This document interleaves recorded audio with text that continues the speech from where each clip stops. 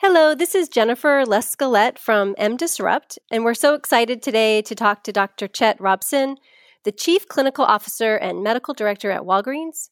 Chet and I are going to cover a lot of ground today, from healthcare delivery to how health tech leaders can engage with health retailers to what's it going to take for pharmacogenomics to finally be adopted more routinely.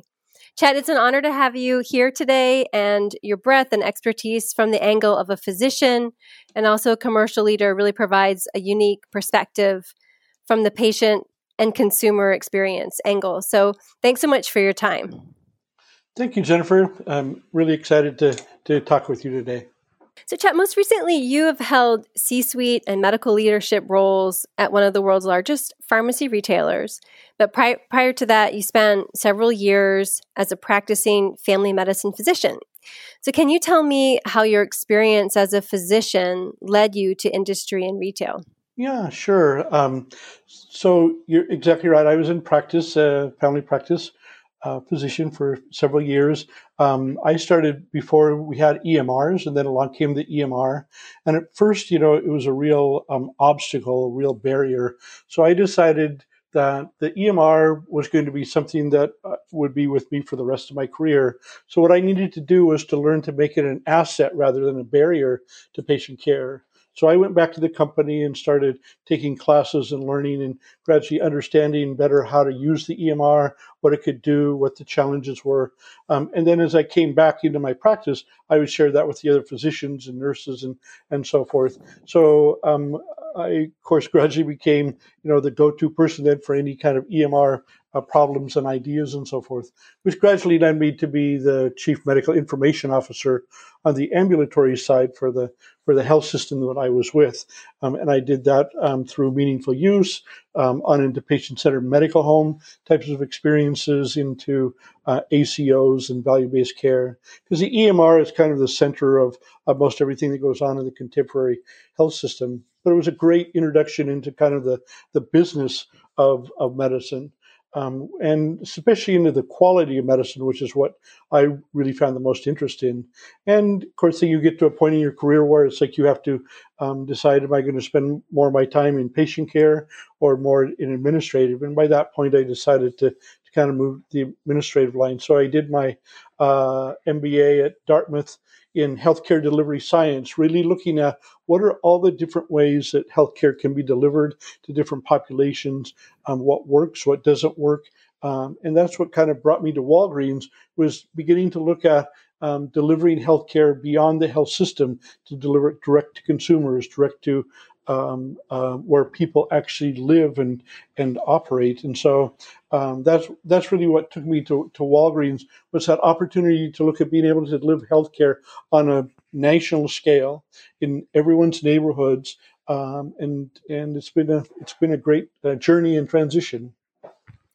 Excellent. I love to hear people's professional, as you call it, journeys, because I think it really is a journey. You have all these collective pieces of your life and your professional life that add together to get to where you are today. And so it's always a lot of fun to hear how it all fits together, and how what you did 20 years ago can still be relevant, today, in terms of how you practice this at a global scale. So I think it's really fun.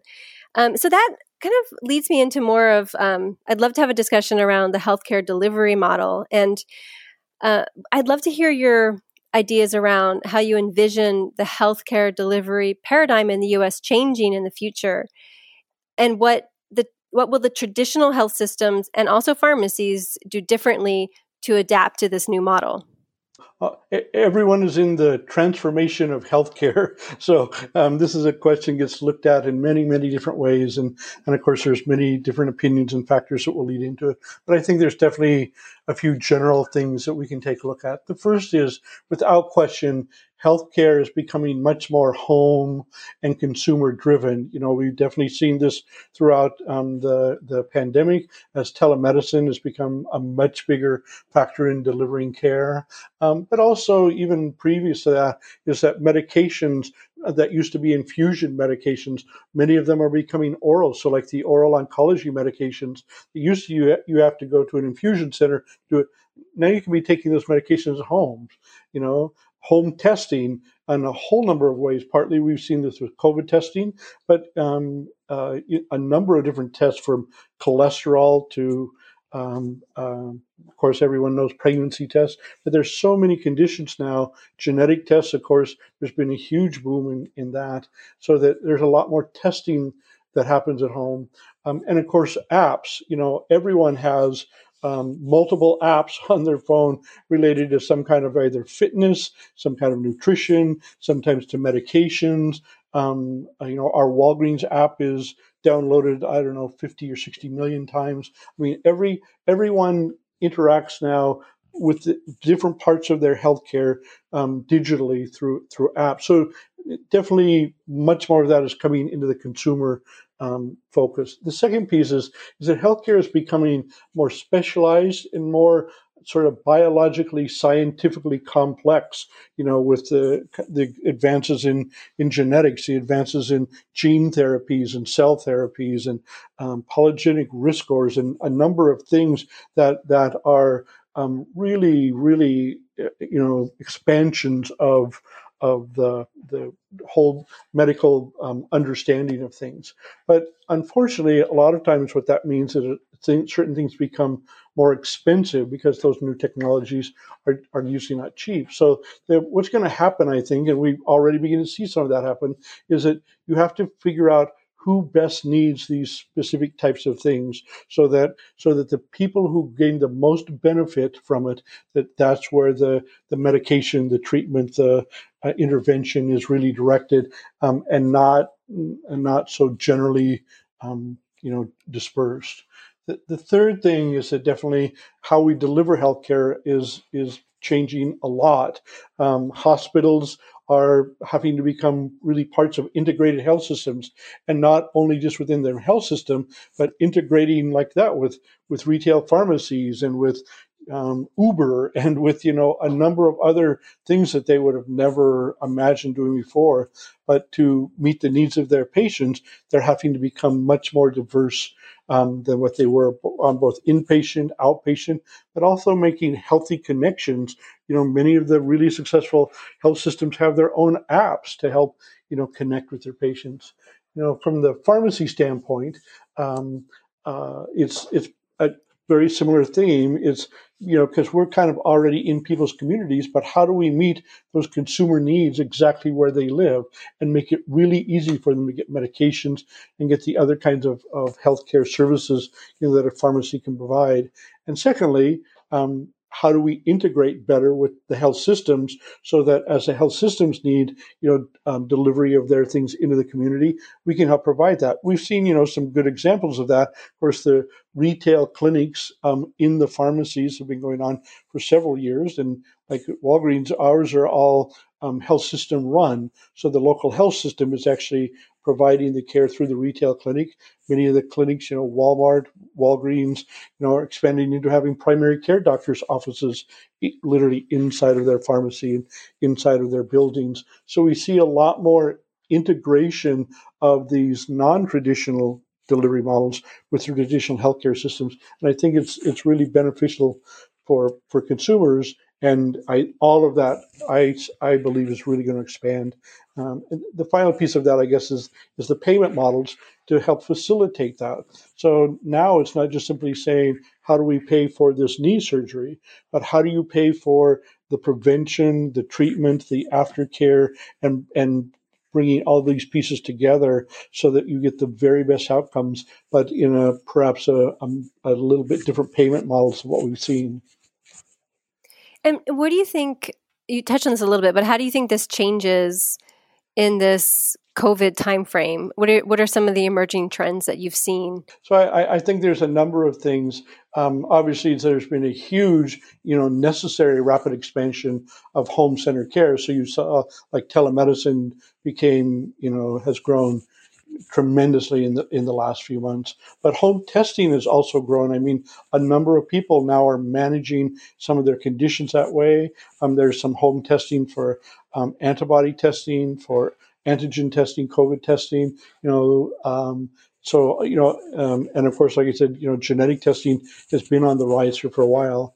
There's been expansion of coaching. So especially on the mental health front, of being able to connect, mental health needs, virtually.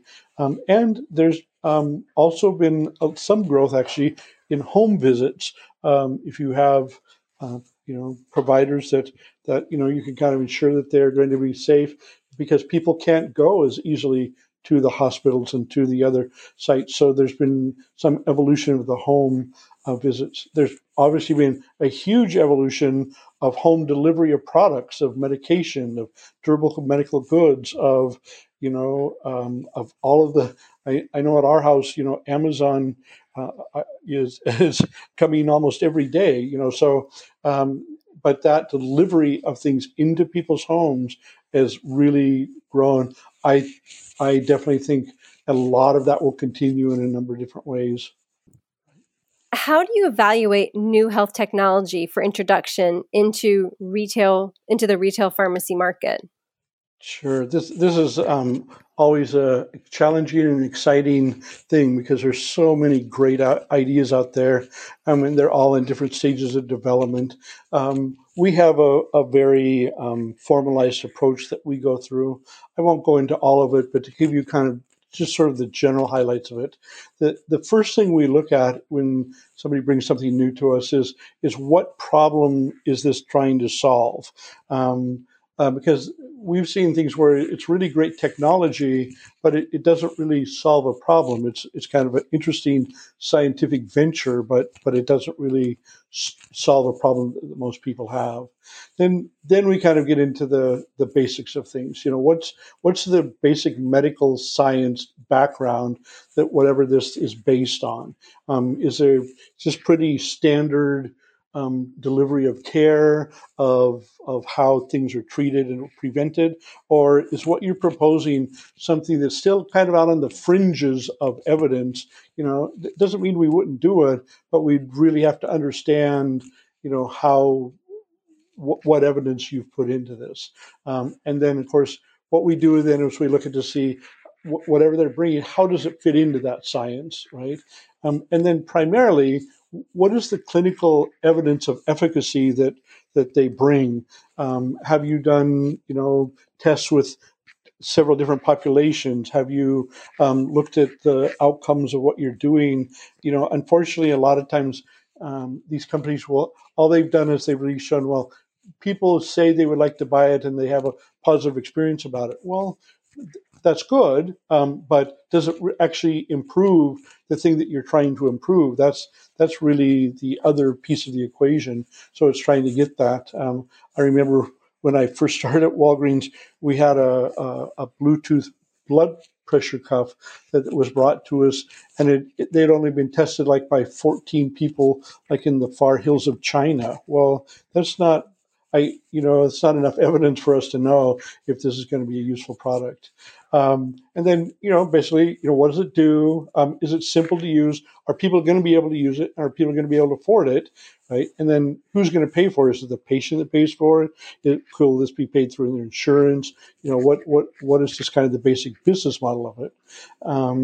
And then does it require any professional guidance? Does a physician need to order this? Does a pharmacist need to administer it? Does a nurse need to be present to monitor? So is there any additional professional resources that we required?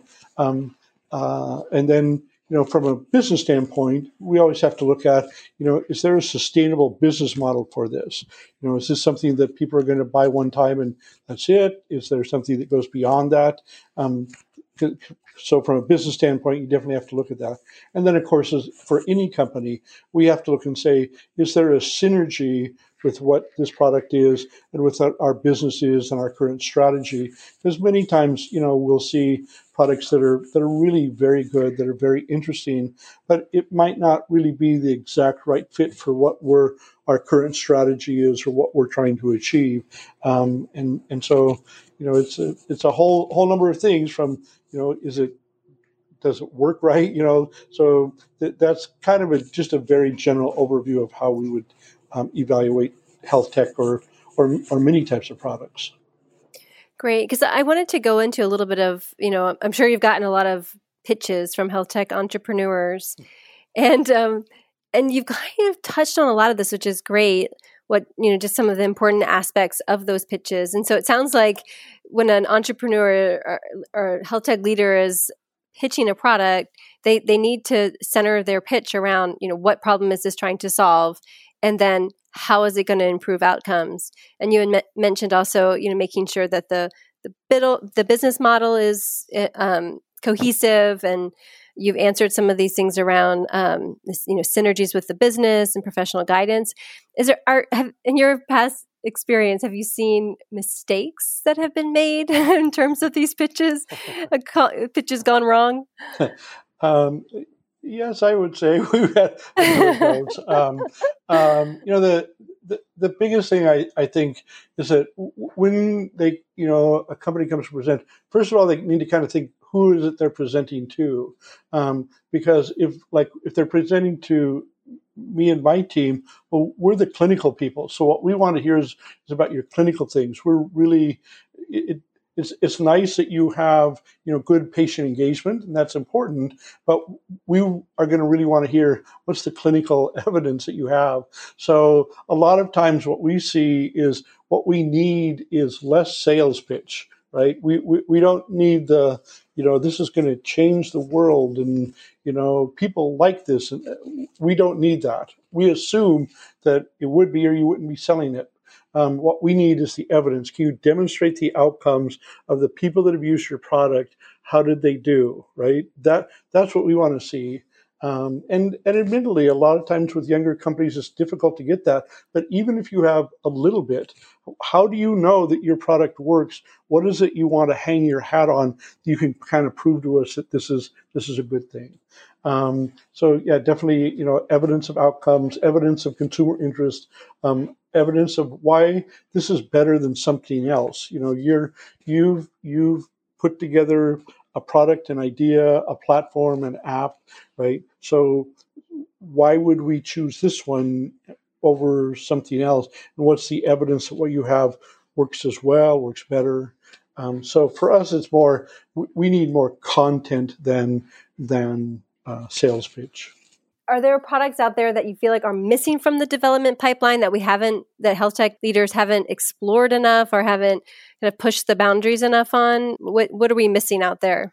Yeah, it's challenging because, kind of no two are the same. You tend to see companies that sort of deviate to kind of one side or other. In general, a lot of times they just don't have enough evidence. They might have a good product, but they put too much time and effort into developing the product or developing the sales promotion around the product instead of putting a little bit more time and energy into proving the product. They also need to make sure that they're on the path to regulatory approval.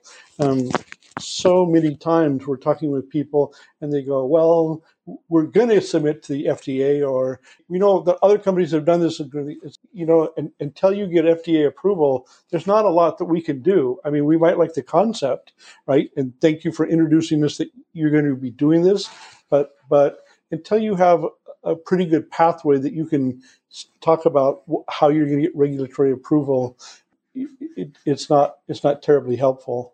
And then the other one that's interesting to me is that quite often people don't really understand quite the business model of what they're trying to develop. They've developed the product to work. They've gotten some people to use it, but what's the business model of how you're going to do this? Who's going to pay for it?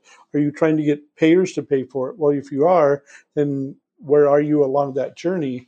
And again, with all of these things, it's not so much that you have to have a finished product, or a finished concept, but what you need to do is to address these things and say, this is where we are, this is where we're going, this is the pathway we're taking. So we have a really good idea that you've thought about this and you know how you're going to move along each of those pathways so that you have a good product, you're regulatory approved, you have a good payers, you have a good business model.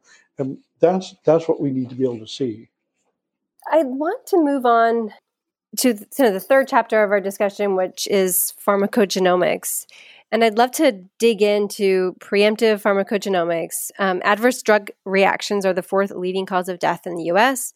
And PGX, people have been working on it for a long, long time, but it's it's still not the standard of care. And I'd like to hear your thoughts on how we reconcile that, if there is a reconciliation, and kind of where it's going in the future. Yeah, I share that frustration with you because I'm a very big believer in pharmacogenomics and think it will become a very valuable tool, but we are still, along that pathway. I think there's a couple of reasons for that. One, obviously, is that because it's, I'll say, newer science, it's probably not to you and I and a lot of the listeners, but to the general public and to the regulatory organizations and somewhat to even the legal organizations, it's still somewhat new. So they're still trying to kind of grapple with what to do with it and how to do it. So there's definitely some kind of regulatory and legal education that we really still have to do to move things along. The other piece of it is we have to really become very specific about the benefits and use cases for each of these different kinds of things, because there's, I don't know, 300 plus different interactions that have been discovered and that have some varying degrees of research about them, but most all of them have fairly good research about them. But there's really only specific ones that really have a really significant clinical impact most of the time, and that's really important. And what we need to do is to make sure that it becomes just standard of practice that those that really have an important interaction are really pushed forward and made to show the benefit. The difficulty is, I think we still kind of use too much of a shotgun approach where we show all the different variations, but we don't really show specifically how much of a difference is this going to make. The last two, I would say, are just the operational challenges. One is that how do you get this information into a prescriber's workflow so that the healthcare provider at the point of writing that prescription, it's automatically into their workflow. So just like when they write a prescription now, they automatically look and see what the allergies are, right? We have to make it that simple for them to be aware of this is what the potential drug gene interaction is, and then what you need to do about it.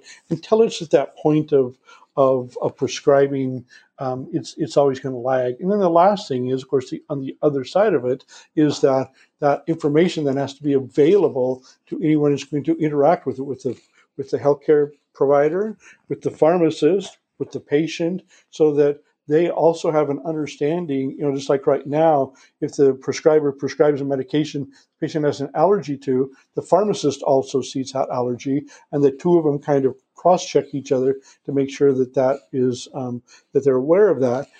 We need to get to a point where both the healthcare provider and the pharmacist have that information, so they can support each other to help ensure that drug gene interactions are identified and taken care of. So part of it is regulatory, part of it is the actual development of the science a bit farther, and part of it is operational.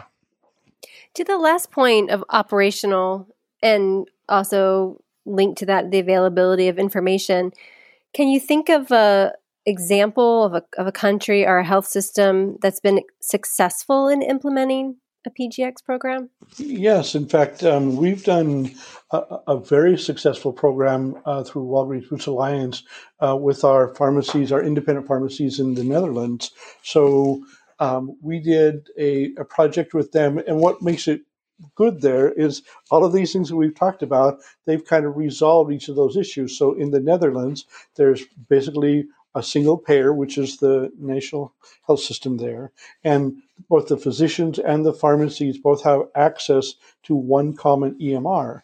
So what can happen is if either the physician or the patient or even the pharmacist sees that this person's taking a medication that could have a potential interaction, right?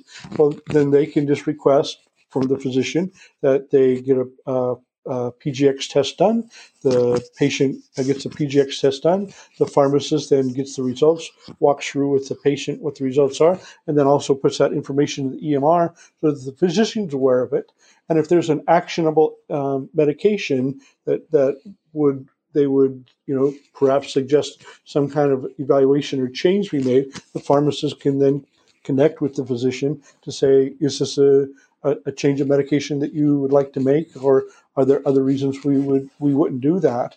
And so it's worked extremely well. We've had really good uptake of this, even throughout the pandemic. We've still seen the number of pharmacogenomic tests going up greatly. There's a great deal of interest in the patients.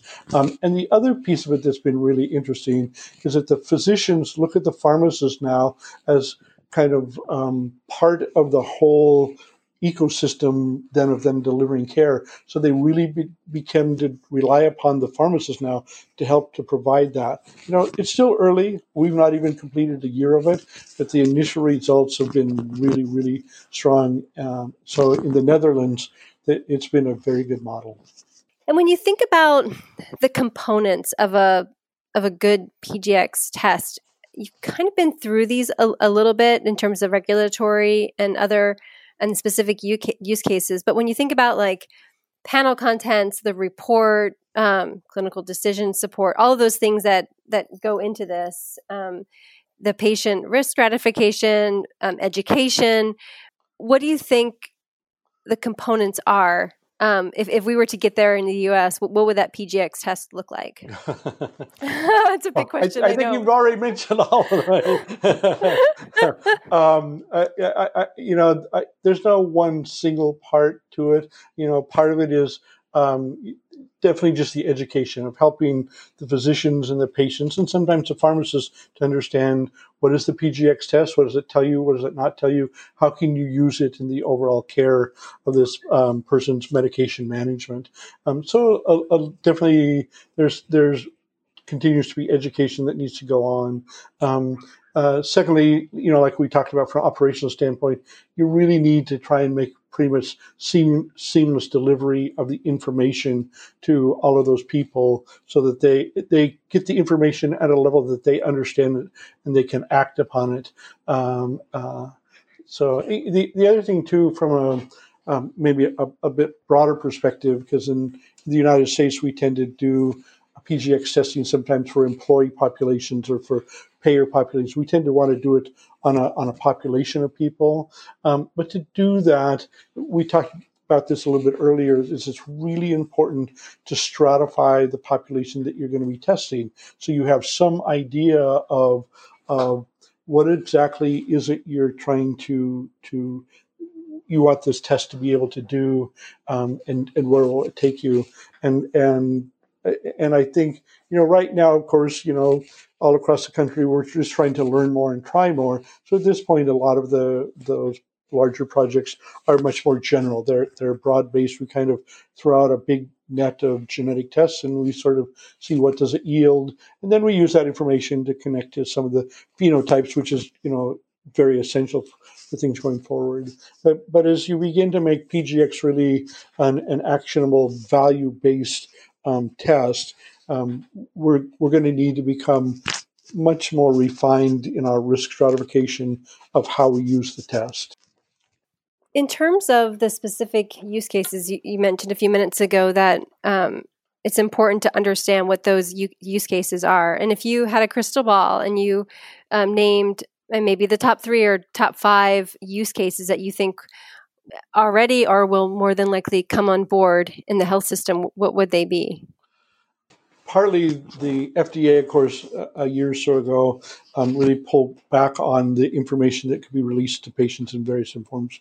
And they've begun to really make some real major strides moving forward on that and beginning to look much more deeply at the research and working with CPIC and some of the other organizations. So I think as the FDA is becoming more comfortable with what PGX brings, that will be a major a hurdle that we've overcome.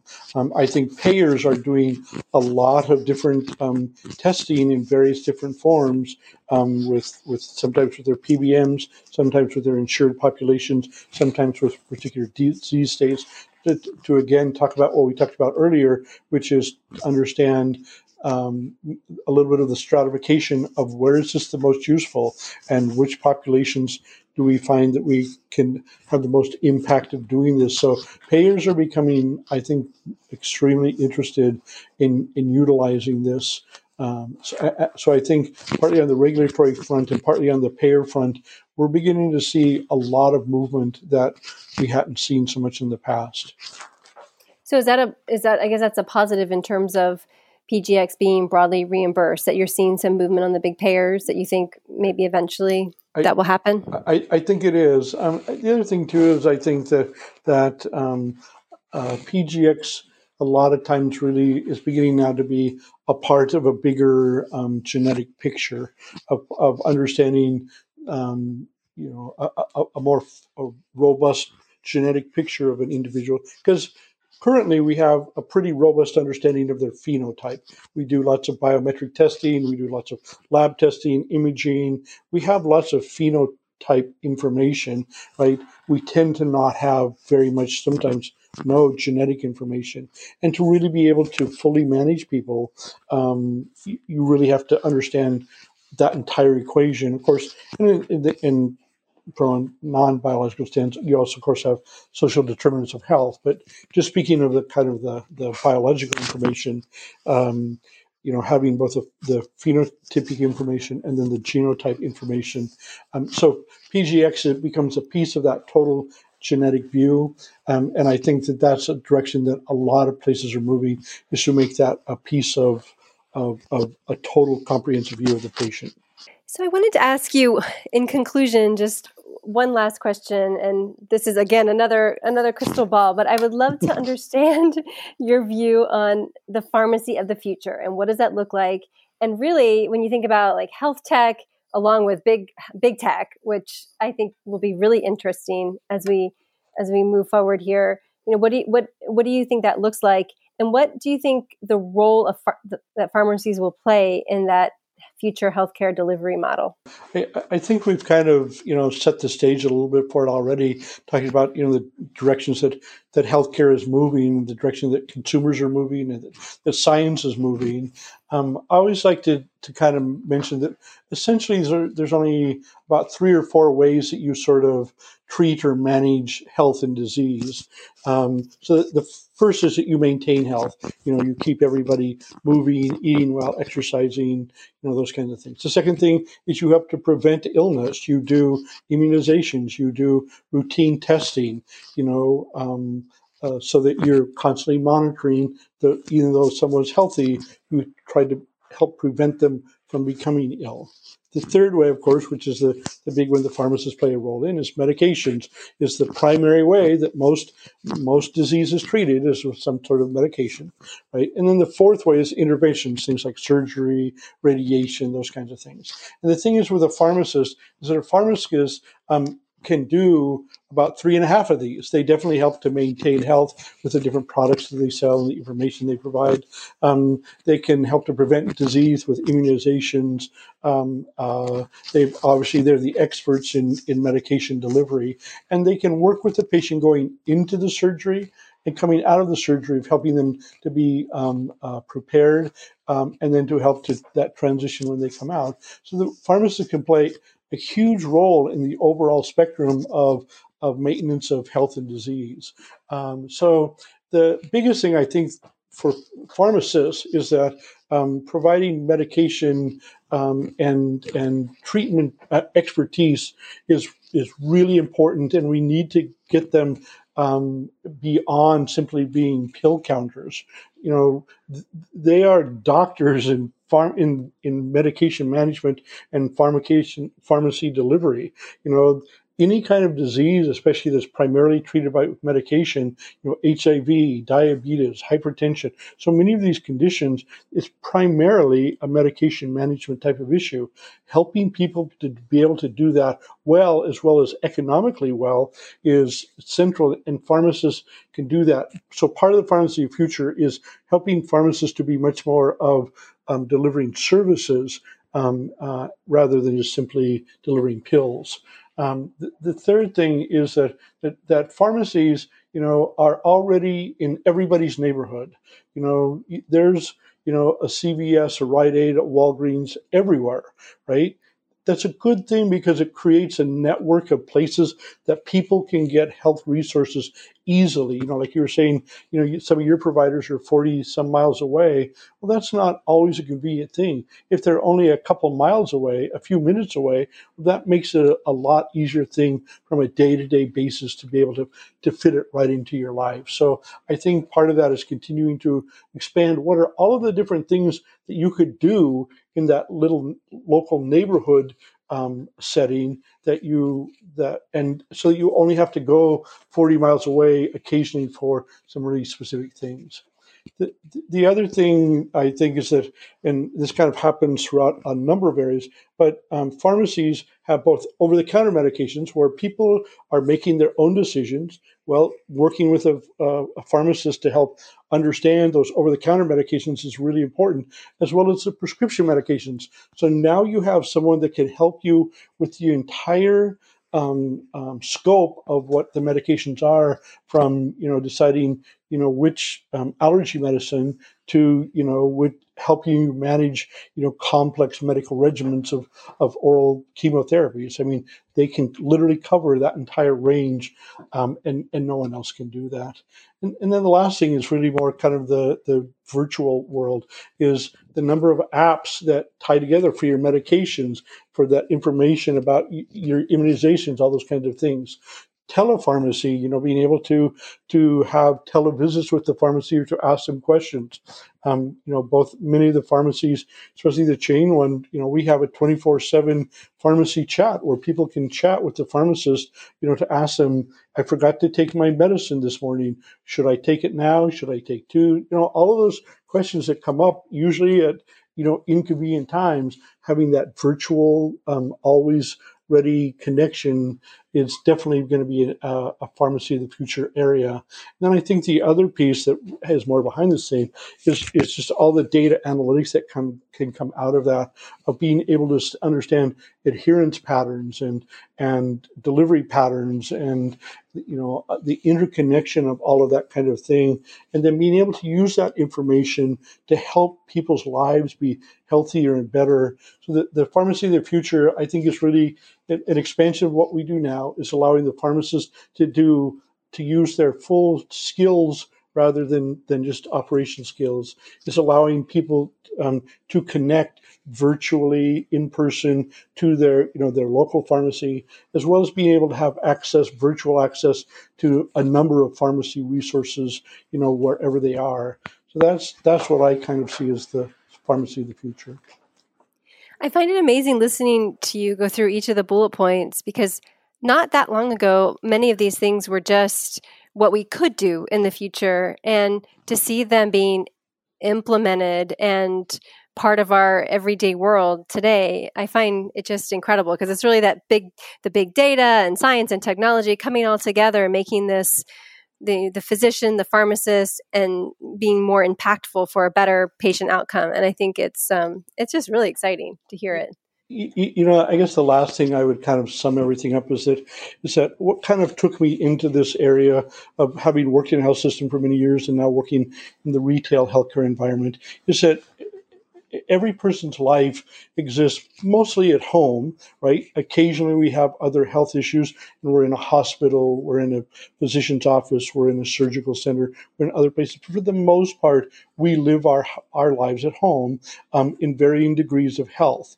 Having a health system meaning in the broadest sense of the word, that connects all that together, so that my experience is I can get certain things at my local pharmacy and with my local healthcare providers that are really convenient. I can get other things virtually if I'm traveling, if it's off hours or something, and I can still connect into a major health system if I have a major healthcare issue that really has to be in that kind of setting. And then being able to make all of that connect together, because that's how I live, right? I don't live, in these different silos. I live in a continuum of experiencing all of that. And I think the more the healthcare ecosystem moves to being interconnected, so that we meet the way that people actually live and experience healthcare, that's really the future that I'm interested in. And I think, like you were saying, we have technologies and ways to deliver that we've never had before. And as we move towards that continuum, it's going to be beneficial for everyone.